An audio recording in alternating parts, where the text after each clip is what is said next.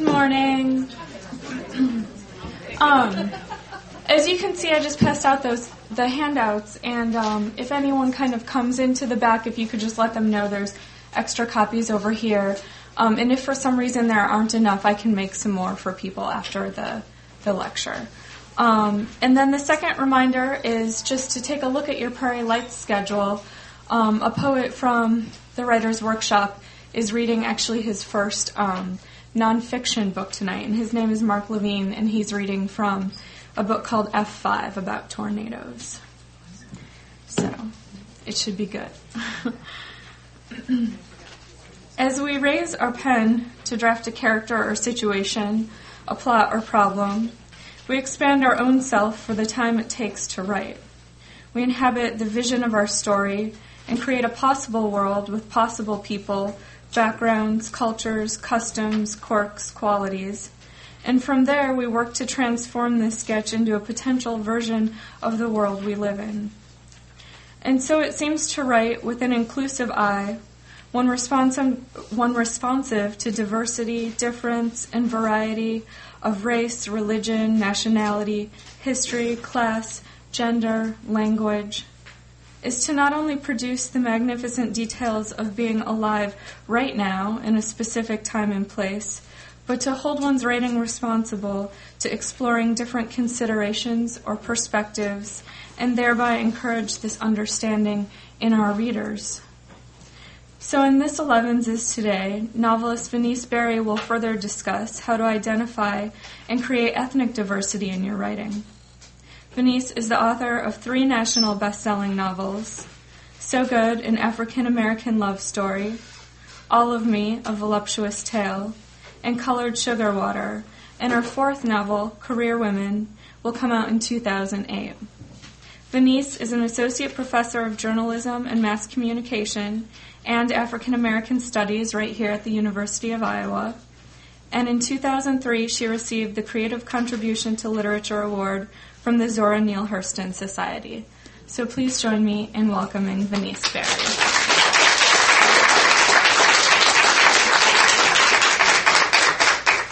Thank you.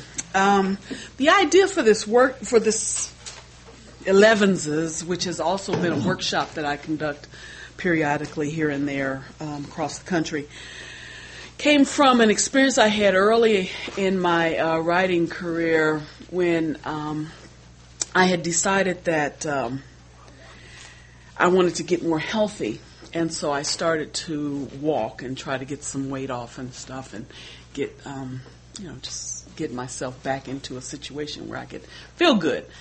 And at the same time, I had gotten my first agent, and we were in the process of trying to get my manuscript ready for the publisher. And she kept telling me, well, it's not quite ready. Well, I need some more changes. But she wouldn't tell me exactly what she wanted. And so after about the 3rd or 4th time that she returned it and said, I'm sorry, it's just still not ready for me to send out to a publisher, and I really didn't know what to do, how to change it or anything, I kind of gave up because at the time I had started teaching here on a tenure track, and I wasn't supposed to be working on a novel anyway. I was supposed to be writing research and getting publications for tenure here at the university. So I finally said, okay, I can't deal with this anymore. I need to really focus. I think I spent maybe 6 or 8 months of my tenure track experience trying to please her, and I couldn't. So it was funny because I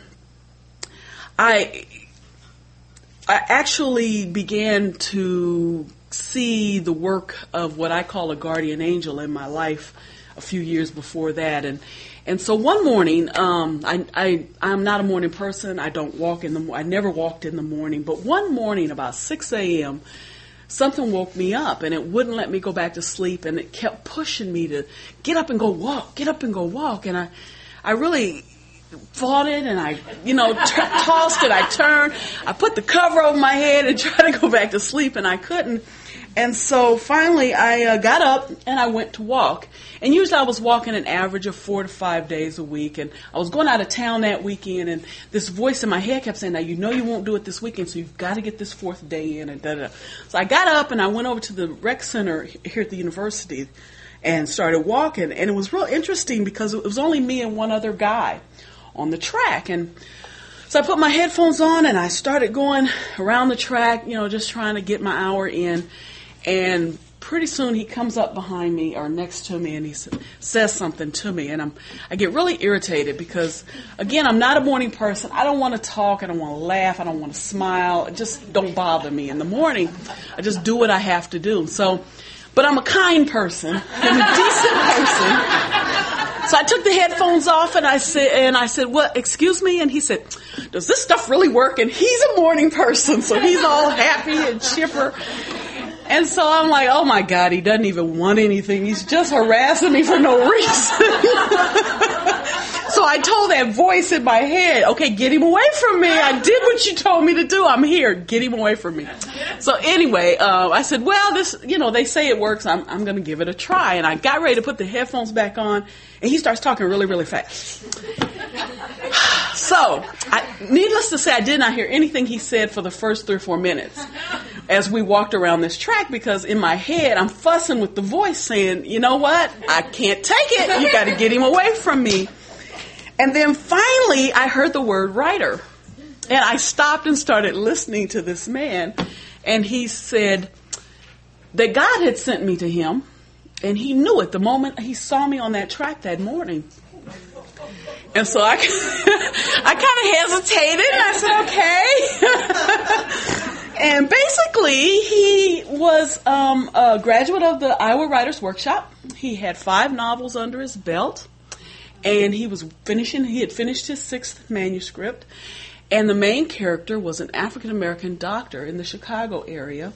And he had asked God to send him someone who could help him to look at the dialogue to make sure he was an older Jewish white male, to make sure it didn't sound like an older Jewish white male trying to write the dialogue of a young black male doctor in the inner city. And he was also from Iowa. So when he said he walked on that track every day for years in the morning at that time, and he had never seen anybody black on that track. So since he had made this request and I showed up, he figured, hey, she must be here for me. Needless to say, we had a wonderful conversation about this agent who liked my manuscript but kept saying something was wrong and couldn't tell me what the problem was or how to fix it. So that afternoon, we agreed to meet at a coffee shop here in Iowa City and exchange manuscripts, and that was actually the start of my career because he gave me some really important structural ideas, and the agent said, okay, let's go with it, and I got picked up, and everything was wonderful. And he, in return, also, his book was published. It's called The Black Samaritan. His name is Robert Stein. But I bring that up because for those of you who want to write with ethnic diversity, you don't necessarily have to ask God for help, but it doesn't hurt. You just have to go to the walking. Well, he may send them to you in another way. This just happened to be how he sent Robert his assistants. But anyway, I bring that up simply because it's a great example of how, if you seriously want to include ethnic diversity in your writing, there are many, many ways to do it. One is to call on the Lord, and He will help you as well. I have a handout, and if there aren't enough, she'll make some more. And if there aren't enough, I would like to ask the faculty to kind of give theirs up, and then I'll bring some to the faculty luncheon after this session. So if anybody needs one, there's a few up front. But if we need to do that, yeah, we can do that near the end. But anyway, what I've done in this really brief handout is really just kind of talk about, and I'm not going to cover it directly, I just want to highlight some key issues. How do we think about diversity in this society, particularly if you plan or want to write about it as a writer? And my argument or my issue in doing this is that most of us write from our experience. And so if your experience is not diverse, you're not going to include diversity unless you really decide purposely to include it, to focus on it. And I guess that's part of my argument is I think everyone should decide purposely to include some type of focus, or not focus, some type of diversity in their work, because the world is a diverse world, and what we're trying to do in our writing is to really show people the world we live in. And so anyway, unless, of course, there's a purpose in your writing for keeping it, making it not diverse, it's real easy to include diversity. And that's really what I want to show you in this handout, how easy it is to include diversity, or at least on some level. When you think about diversity, basically there are three elements of diversity to look at. And you can include some of them, you can include all of them, you can include one of them. It's up to you. But there's the physical, where you actually have different distinct types of people, not only, people of color, but elderly, gender, age, handicapped. When you purposely, again, sometimes you have to purposely include these kinds of differences if you don't encounter them all the time. One of the problems, I think, in the media in general, but writing specifically, is that, there are groups that get left out all the time. Groups that we don't experience, groups that we don't understand well, groups like the handicapped, like various minorities, like age, gender issues. The cognitive involves belief systems, values, ideas. So, for example, you could have just someone, a waiter or a waitress, who's a minority or who's handicapped in some way, just to add that kind of distinction to your writing, to bring the world into your writing. I think that that's important. The cognitive involves belief systems, values, ideas, traditions. How do people think differently from different groups and different environments? Sometimes you can bring it in through dialogue. Sometimes you can bring it in through narration. It really kind of depends on what your story is, but there are ways, if you purposely think about it, to make your writing more inclusive. And finally, the behavioral. People act differently. There are the stereotypical ideas like, low-income black males from the inner city who sometimes look a certain way or act a certain way.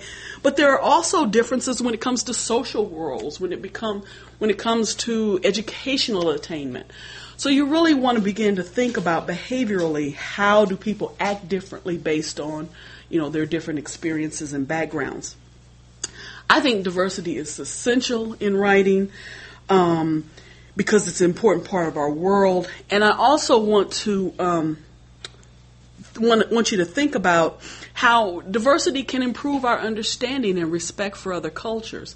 I mean, that's what we do as writers, even though it's fiction or even nonfiction, of course, is more reality, but even fiction, people get ideas, they get information, they learn, they understand things from our writing. And so I think it's real important that we help them to better understand humanity from a variety of perspectives. It also can increase your readership. Media research has shown that, people are more likely to pick up a book if it includes somebody who's like them, who looks like them or acts like them or believes like them. So it could increase your readership as an author, as a writer. It can add depth to your story in a variety of different ways. Based on how you include different aspects of diversity. And also, I think it enhances writing skills, insight, astuteness in relation to, how do you go about shaping certain sentences or paragraphs or descriptions of people. I think it actually can strengthen and expand our writing skills. You have to be careful of stereotypes. Unfortunately, a lot of times what you end up with is not a real well-drawn character or a real well thought out situation. It's just kind of a stereotypical image. So I think that you have to be very careful about that.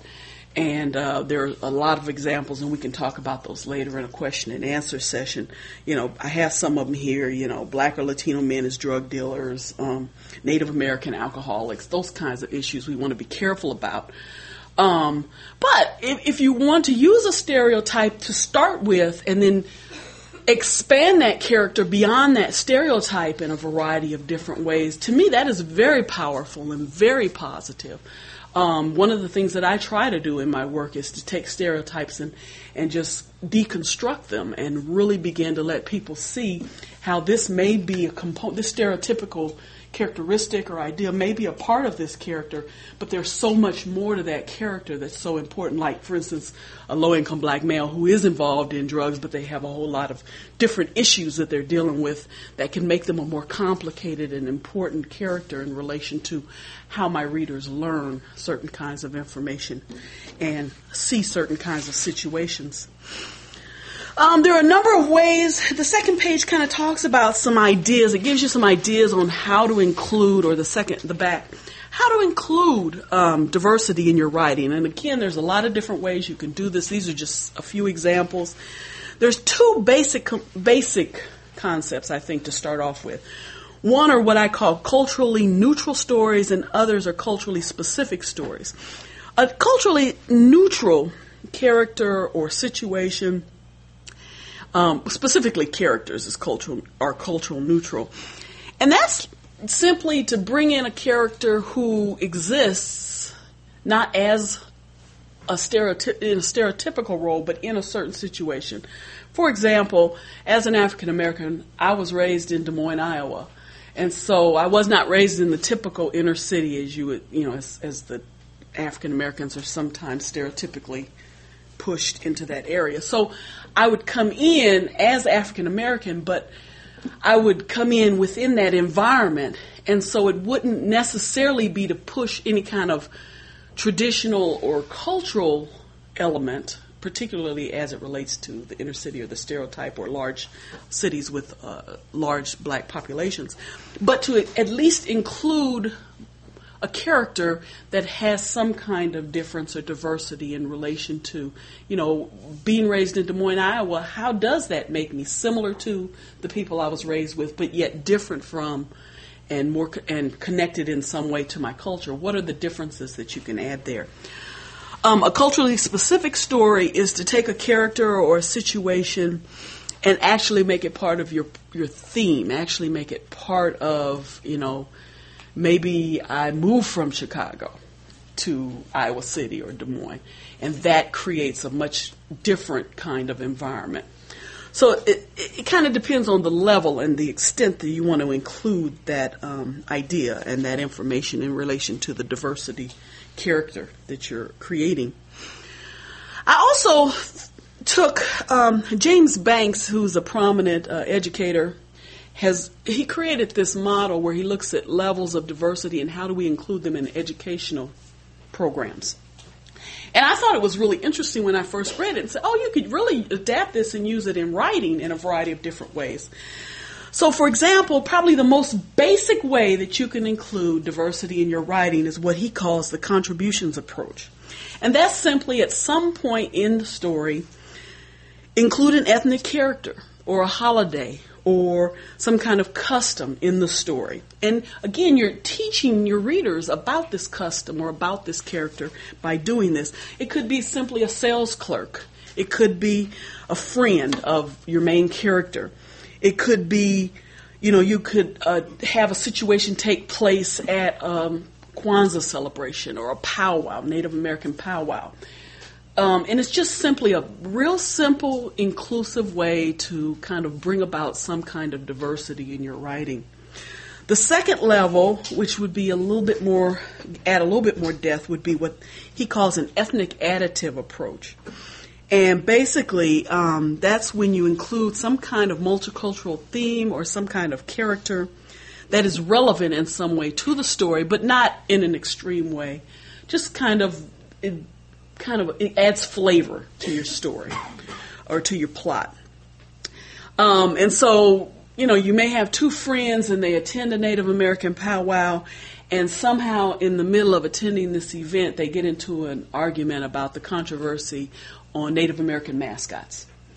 Again, these are contrived ideas. You could come up, I'm sure, with better ideas, but it gives you an example of how you can take it from just including an African American waitress or a Native American waitress to actually having the characters discuss an issue in relation to that group or that topic. Level 3 would be what he calls a transformational approach. And it's still a more general explanation or exploration of the social or cultural topic or character, but it is more integral to your story. So, it may not be a friend that it may be one of the characters in a subplot, and the subplot is actually dealing in some way with some kind of ethnic issue or cultural kind of problem. Like, for instance, if you had two friends, one black, one white, attend a Kwanzaa celebration, and the Kwanzaa celebration was part of, maybe they're dating, maybe it's a male and a female and they're dating, and the Kwanzaa celebration in some way ties to their relationship. You give it much, you include it, they are included in more depth in the actual storyline, particularly maybe a subplot. And then finally, the action approach is what he calls the last level, which is kind of the most in-depth you can include this kind of area. And that's where he suggests exploring a social or cultural problem or issue. But you would also kind of deal with some solutions or some problems, some solutions to some problems or some changes that could be made, to improve or help whatever the situation is. So this could be something like you have 5 lawyers in a law firm practicing law in an area, and different lawyers are coming from different perspectives. One might be handicapped, one might be gay, lesbian, one might be Latino, white male, white female, and you really begin to show us how their perspectives are different because of their backgrounds, because of their experiences, and how they understand various kinds of ideas in relation to the law. And so it really becomes a prominent part of your story. It's interesting because I watch Boston Legal, and when I first started watching, I don't know how many of you have seen it, but I was like, wow, they have no minorities in this firm. That's interesting. And then when they started bringing minorities in, I was really interested in how they decided the images, the ideas that they started perpetuating in relation to them. They have one man that came in as kind of a cross-dresser and kind of crazy, and come to find out that he had passed law school but had never passed the bar or something. And then they had a woman come in and she has an affair with this other guy. And so I just thought it was real interesting the kinds of positions they decided, more stereotypical in my opinion, positions they decided to include those people in. And I just think that, stories are more interesting if you have people who are looking at things from a different perspective. If you have 5 white attorneys in a Boston law firm or in a Chicago law firm, they're going to see things. I mean, of course you can deal with social status. You can deal with some of those issues. You can deal with rural. Maybe one of them came from the country and one of them was born in the city or raised in the city. So you can deal with some kind of some differences, and that's good. But it's not, more distinction might be better. But you can have a variety of distinctions. And that's what I think is important, is making sure that we include a variety of distinctions in our writing. And finally, research is crucial. I know a lot of people say, I don't feel comfortable writing about the African American community because I wasn't raised in the African American community, or, I don't know what they do. But you can do research. I know that a lot of times we think about writing from our backgrounds, and I think that is the essence of our writing. But, there are so many other things that we can write about, and it's really about doing research. It's about reading. It's about understanding. It's talking to people. You can do interviews. You can look at studies that have been done. There are a lot of different ways to present information in your books about various different groups and cultures and environments, even though you may not have a lot of experience in that environment. And if necessary, you could actually call on the Lord and He'll bring you some help. With Him all things are possible. I do believe that. And Robert proved it to me if I didn't believe it before then. But anyway, so I just think it's important. I think that it's something, and I think that we won't do it if we don't think about it. one of the things I teach in the journalism school here, and I teach journalism, I teach broadcast journalism, and we have this wonderful assignment on diversity that we do, where I ask the students, I say, okay, there's this burning building, and it's an apartment building. Let's say there's 5 apartments in it, and you have one African-American family, one gay and lesbian couple or family. You have, 3 white families. And maybe one of them's a foreign family from France, okay? So how do you go about making a decision about who you interview? And, of course, most people say, well, first you start off with, whoever you can get to. And that's true. When you're on deadline, when you're reporting stuff. But let's say you have a little extra time. One of the things that research has shown is that we all have comfort zones. And we have a tendency to stick to our comfort zones. And so the African-American reporter would probably approach the African-American family first. And the white reporter would probably approach the white families first. And so if you only have time to approach 2 families and you don't purposely try to get some alternative, and it really gets complicated if you have 10 families in the unit, in the assignment, and you have a variety of different things. But anyway, but you have a tendency to stay in your comfort zone, especially in times of crisis or chaos, which is what that situation would be.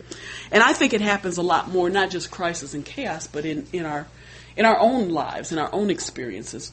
We create our whole lives, around a comfort zone. And anybody that doesn't fit into your comfort zone, they have to go. If somebody bothers you, except family members, sometimes you can't get rid of them. But for the most part, you just kind of keep your distance from them. But you really do create a comfort zone. And so I think we need to step out of this comfort zone as writers and really begin to think about other groups and other possibilities so that we offer more diverse stories to our readers, and hopefully that will help them to step out of their comfort zones and become more familiar with other kinds of writers, with other kinds of writing.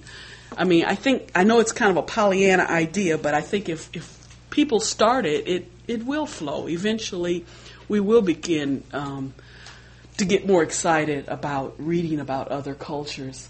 One other thing I'd like to say before I open it up for questions is it's real interesting because publishers are probably to me it's so difficult to get publishers to understand the importance of diversity. And, one of the things that they do is they target books. And I have had this battle for years, because I'm a black writer, because the major topic of my books is an African American female, it's a black book. And so, as far as marketing it outside of black communities, they just don't see the purpose. But yet, all of Me, A Voluptuous Tale deals with, even though it's a black female character, it deals with obesity and weight in women in this society. And I have had so many friends, white women, Latino women, even gays and lesbians who have read it and who have related to it and talk about, how important it is for us to begin to think about these issues. But I never could get the publishers to understand that this really is a woman's issue. It just happens to be an African-American woman as the lead. So that's the other thing I think is important, that we as writers need to help publishers as we write our manuscripts and make them more diverse. Hopefully we can help publishers understand how important diversity is in our readership. Because other people, I read a variety of books. I don't just read African-American books. And there are a lot of stories that are interesting to me. And so I think that that's an important part of it as well. Anyway, with that, I will take questions and comments. Yes? Okay, so I love what you said. I have a question about the degree to which you would a writer would include diversity. Because I can relate to Banks's idea of bringing a cultural event into your story. Mm-hmm. And isn't there kind of a fine line between bringing a token thing into your story and just dropping it there, and therefore sort of insulting the group that you've tried to include, rather than make them an equal partner in your characters? That's an interesting comment, because what you're asking me is it better to just leave them out completely or put a little something in? And my response would be, put a little something in. I mean, that's the bottom line. I'd rather see you put a little something in than leave them out completely. I'd rather see you, put it into a subplot rather than, put a little something in. I'd rather see you, add it to the main plot rather than put it in the subplot. But it's up to you and it's your story. And I'd rather have it included in some way than to be eliminated. And I think that's part of the problem. It's eliminated most of the time because people are scared to just put a little something in. And I think that we can't be scared. I mean, I don't know how, I know there are some other writers in here, and when you read the critics, what they say about you, they're going to rip you for something. So, you look at your critiques and or even from readers, and you'll have one person say, "Oh, this is a fabulous book. I loved it. Venise Berry is a great writer," and right below it or right above it, what the heck is this crap? And who gave her a contract? So it's kind of like you got to do it in order to make it work, I think. Yes. Along that line, I was thinking if someone were writing about Des Moines, it's really more accurate to include you or a black person in it so that people who read about Des Moines get an accurate view of life in Des Moines. Well, and that's one of the issues with the building fire. My question to them is, if you only have time for two families and you interview the two white families, you're not accurately representing the situation as a reporter. And then some people argue, well, but it doesn't matter if it's in print, like if you're a newspaper reporter versus a broadcast reporter, because we can see their minorities in broadcast, but we can't see it in print. I said, but it should matter to you. It may not matter because you're not going to say, John Brown, African American in the newspaper. But you know that you accurately represented that situation. Yes? It's also like, I don't know, this is an observation. Americans love to travel abroad and see other cultures. And we love to read about other people's travel and experience with other cultures. And yet, like you said, if there's a book that's about African Americans, American Chicago black community or something, then it doesn't have the same intrigue for us as traveling abroad. Yeah. Yet it really would be the same kind of experience, the same expansive, interesting in another culture. It's very true. And like I said, if it doesn't get included, then we have no way of being introduced. And who knows, if you do it from the basic approach, just the contribution approach, you may get somebody, they may read about this powwow that the person attended, and they may actually get interested and start doing, looking into powwows. There might be one in the community, and they decide to attend it when they normally wouldn't have. You never know what that kind of simple introduction could trigger in your readers. Yes? What do you think about the effect of including pieces of another language, like intertwined in your writing? Improving? No, including. Oh, including. Yeah. I think that's interesting. I would really like to do that, except I haven't quite. I actually had started a piece that included some basic Swahili terms just because I was interested in this character and I wanted to develop a background from Africa and I wanted to do something different. I think that's wonderful.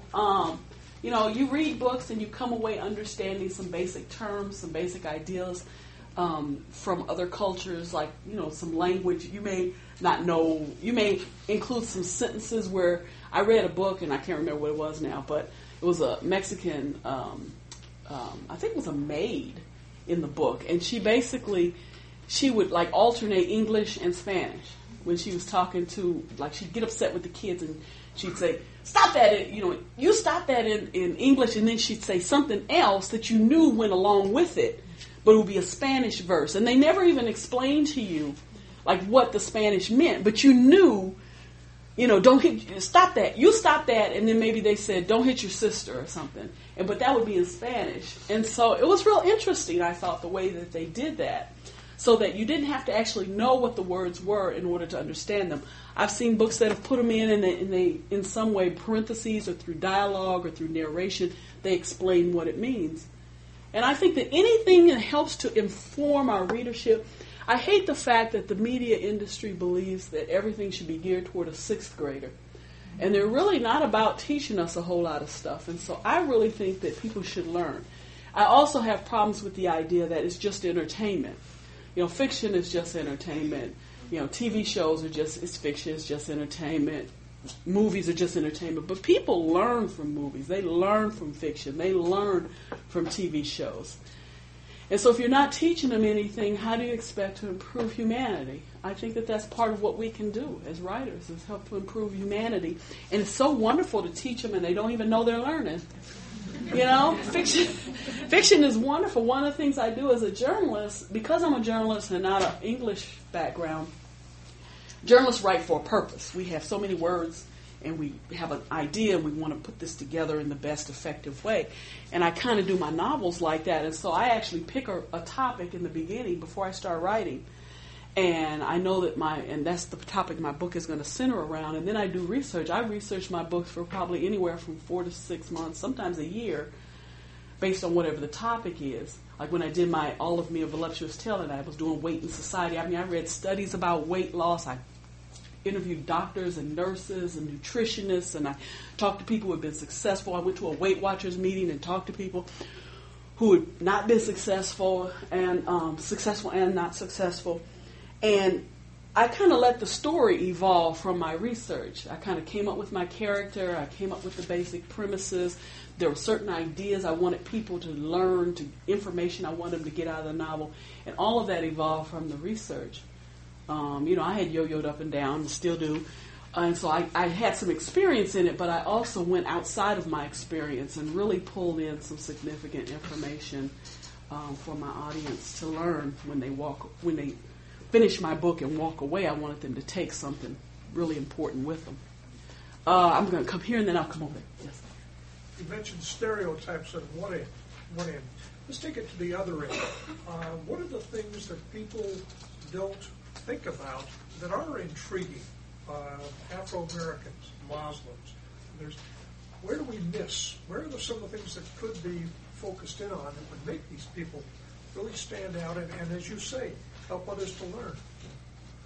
Well, I think that's part of what the argument is in bringing them into your, like I said, one of the things that I think is interesting that I've done is you start with the stereotype and then you begin to fill in other kinds of characteristics and ideas and experiences that this person, that you would never imagine this person would have. You have a single mother, her mother was on welfare, she's on welfare, her mother was on welfare, her grandmother was on welfare, and so you start there. She's 15, she just had a child, and she's been in this cycle. But you take that stereotype and you begin to kind of pull maybe she has a grandmother who has been successful, who is doing something different, and you bring that grandmother into her life in a variety of different ways. Maybe she's had the opportunity, maybe this was a choice she made despite the fact that she had an opportunity, and she went to a summer camp that dealt with, success in some way. I'll think about, this is my background. They have these journalism academies in the summer. Maybe she's actually went there and she thought she wanted to be a journalist, and this was an accident, and you begin to kind of pull. She was preparing for a college career. There are ways that you can take the basic stereotype and really begin to deconstruct it, based on experiences and ideas and information about what that character could be versus the stereotype that we see that character as. Mm-hmm. Oh, I was going to... You had your hand up? Yeah, how do you get out of your comfort zone?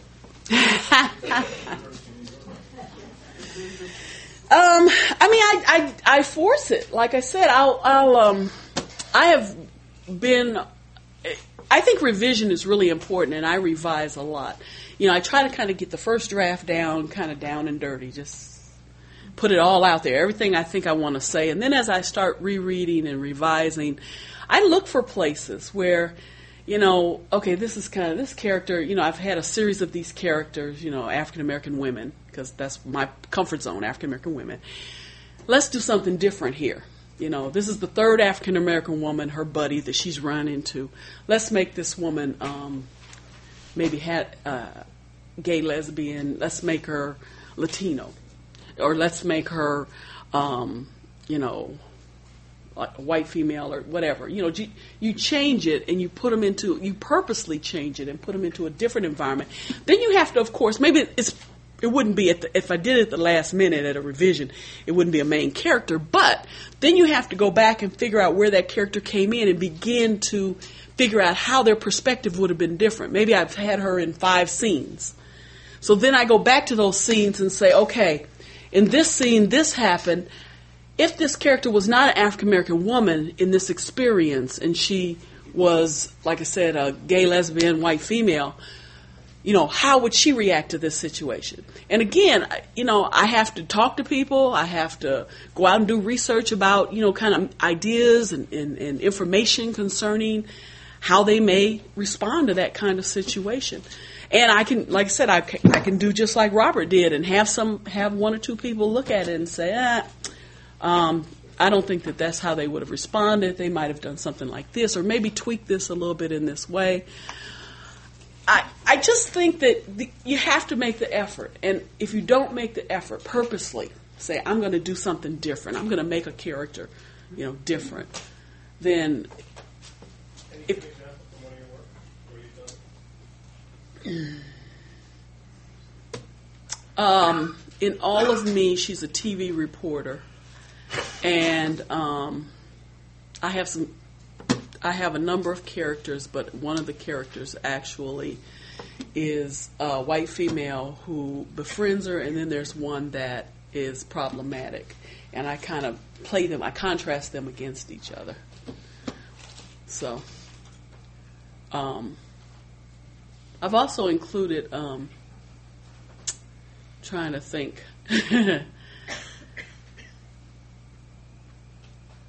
in Colored Sugar Water. It was also interesting because Lucinda Marie Merriweather, who believes in everything from voodoo and fortune telling to God's gift and God's grace and the power of prayer, meets a psychic. And I made the psychic an older Jewish woman who, was actually, she holds conferences for psychics. And she has thousands of psychics across the country come to these conferences, and she brought in a witch from Haiti and all kind of good stuff. So it's just, trying to become as diverse, trying to bring in some elements of diversity, and so that kind of thing. I'm not sure who was next, but I'll come to you. Some of us are here because we're children's writers, so getting back to that 6th grader. With No Child Left Behind, or as we sometimes refer to it, No Teacher Left Standing, we have to adjust a little bit of our language. To what extent do you think we should be accurate in portraying like a Latino's voice, language, or... Oh, that's such a wonderfully controversial topic. I believe in Ebonics. I believe in representing them the way they're supposed to be represented, the way they talk. And I really think dialogue should be dialogue.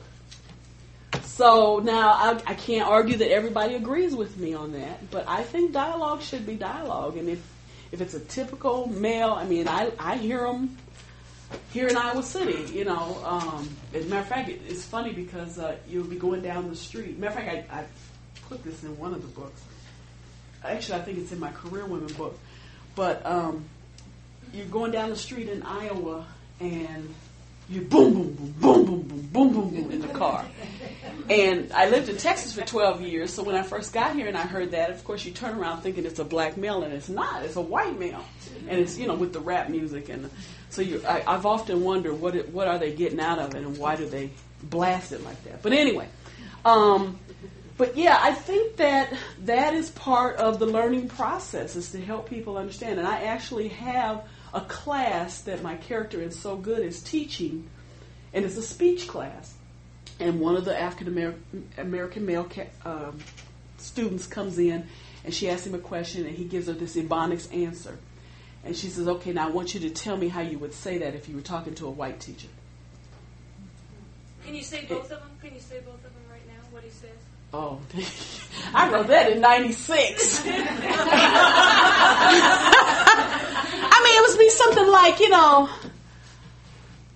well, I ain't got time to do that, to do that crap, or I don't have time to deal with that kind of, garbage or whatever. Not garbage, he wouldn't say garbage, but anyway, and then I had her make him tell him the way he would say it if he was in a different environment, an environment where he had, I'm sorry, but I just was not able to turn in my homework, because of some circumstances in my life or something, where I actually make him more accountable to society. But she allowed him to use the Ebonics, but wanted to make a point by saying, okay, now you can say that to me, but how would you say that if you were going to be successful outside of this classroom and not talking to me? So, like I said, it's hard for me to say because that's a real, that whole big issue about Ebonics in Oakland when they were going to try to introduce Ebonics into the school system. I mean, I don't think that's a bad idea. I don't think you should introduce it to say, okay, let's everybody speak Ebonics. But I think in understanding where these students are coming from and what they're trying to deal with, and then helping them move from Ebonics into mainstream, because you can't walk into an office and get a job speaking Ebonics. You just can't do it. And, I split a few verbs every now and then if I'm in a comfortable zone. But I know how to talk if I'm in a certain kind of environment. And some people would argue that's even wrong. That you shouldn't have to change because you're in a certain environment. But the bottom line is that's society. That's the society we live in. And people are going to see you in a certain way. We make certain decisions based on how people talk, what they look like, how they behave. And when you know that, you have to figure out where you want to be, and if you want to be in a different place, you have to learn how to fit in and deal with that place. So, anyway, yes. Going back to comfort zone just for a minute. You were touching upon the fact that a lot of writers, we are trying to leave our comfort zones, and we are writing books, especially if it's set in the city, with gay folks and straight folks and every different type of folk. And then, we do a good job of that, and you being an accomplished writer. But those publishing people and those agents are still wanting to live in that world of categories. Right? That's how they want to market, and that's how they want to put things out. So, even you touching on, themes that are crossing, the full spectrum, they're still wanting to market you at, with that black female category. So how have you grappled with that? Because we're excited that they publish us, we want us to, but then it's also a slap in the face when they market us only to this kind of demographic. So how do you... Well, you get out there and market yourself for one way. I mean, I do a lot of my own marketing. I got a really nice advance. I got about $50,000 as an advance, and I swear to God, I spent $45 doing bookmarks and posters and traveling and going to but going to festivals. And I spent most of that money. I didn't go out and buy a car and house or anything. I spent most of that money promoting myself because the bottom line is they were very limited in what they wanted to do for me. And it's probably one of the reasons why my books did as well as they did, is because I made that distinction. Now, everybody don't get a $50,000 advance, so everybody can't do that. But there are ways, there are a lot. I had an advantage, too, because I'm a journalist. And so I have journalism friends. I'd go to the journalism conferences, meet people who at newspapers and really push. I did a lot of pushing with journalists to try to get them to go home to their towns and do, critiques in the paper or do articles and, so I did a lot of that too. But, you really have to find ways. The internet is a fabulous marketing tool now, where you can really expand. Because if you sit around, I don't care what color you are. I don't care if you're female or male. I don't care if you're young or old. If you sit around and wait for the publishing company to promote you, especially unless you're Stephen King or Maya Angelou, you can forget it. You have got to get out there and do some things on your own. Otherwise, because there's just so many choices. What makes a person come and pick up your book and buy it rather than somebody else's? And I think prices have gotten just ridiculous, but that's my soapbox. I'm not going to get on that today. Who's going to go and pay? I just finished I have to say this one thing. My brother and I do nonfiction, and he's a film professor at Howard, and we did a book about 5 years ago called The 50 Most Influential Black Films. with Kensington Press, and then we just finished, it just came out in March, with Scarecrow Press, a historical dictionary of African American cinema. And so it's a fabulous book. I love it. It came, I love the cover. Usually I have to fight about covers. They let me design the cover, so wonderful cover. Everything's fabulous. The book is $85. Who gonna buy this book? Beside a few libraries across the country. And I sent this email to the man and said, I wouldn't pay $85 for it. And I love it. I think it's a fabulous book. And there's no way I can go out to festivals and stuff and market it because people can't afford to pay $85 for a book. It's just ridiculous. So anyway, that's my pet peeve. Yes.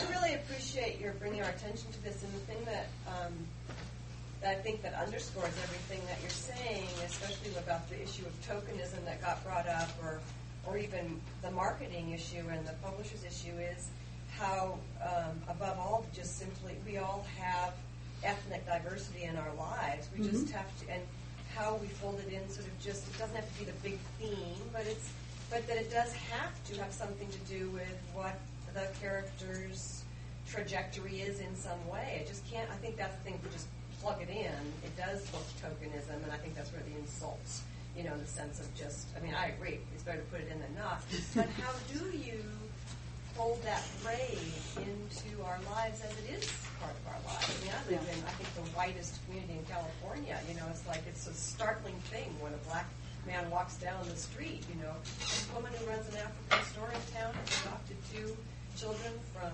Africa, and there's this whole sort of thing that goes on. I think it's in every community. It's there, and I just think that how you fold it in and make it part of the story is it's just a wonderful thing to be reminded of.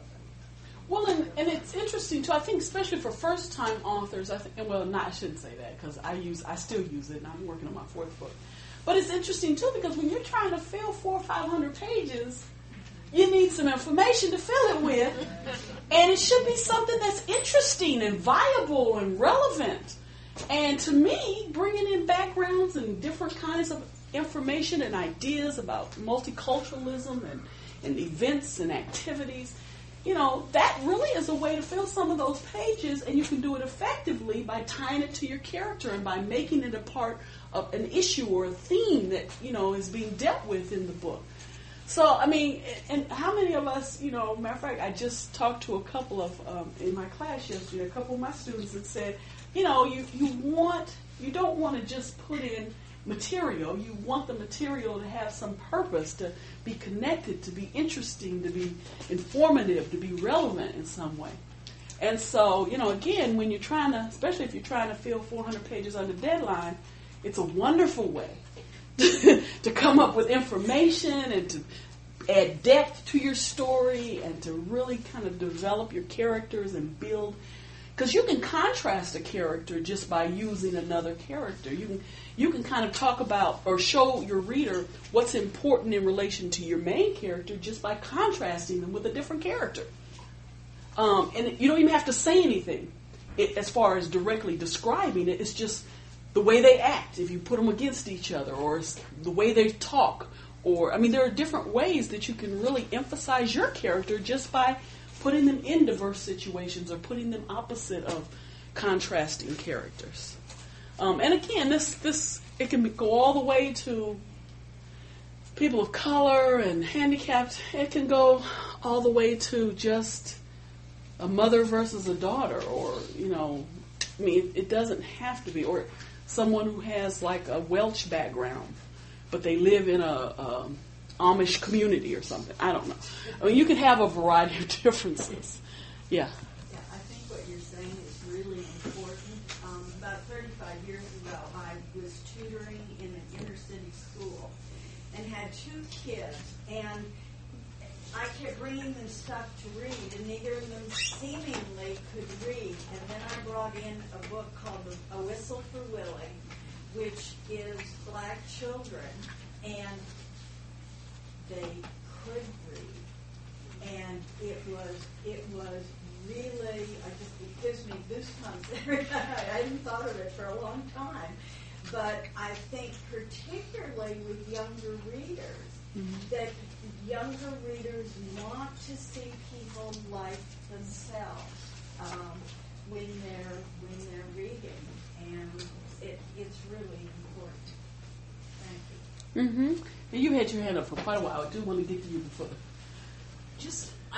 I think this is all really, really important, and so I just wanted to add one other, in addition to getting out of the comfort zone and sort of the familiarity inhibition, there's another inhibition that I'm very aware of, which is just that having been raised a good liberal, and having been a child in the 70s, and I attended a very racially mixed school, and I was taught, I have very deep inhibitions against infringing on the ownership of their own cultural identity of people of different cultures.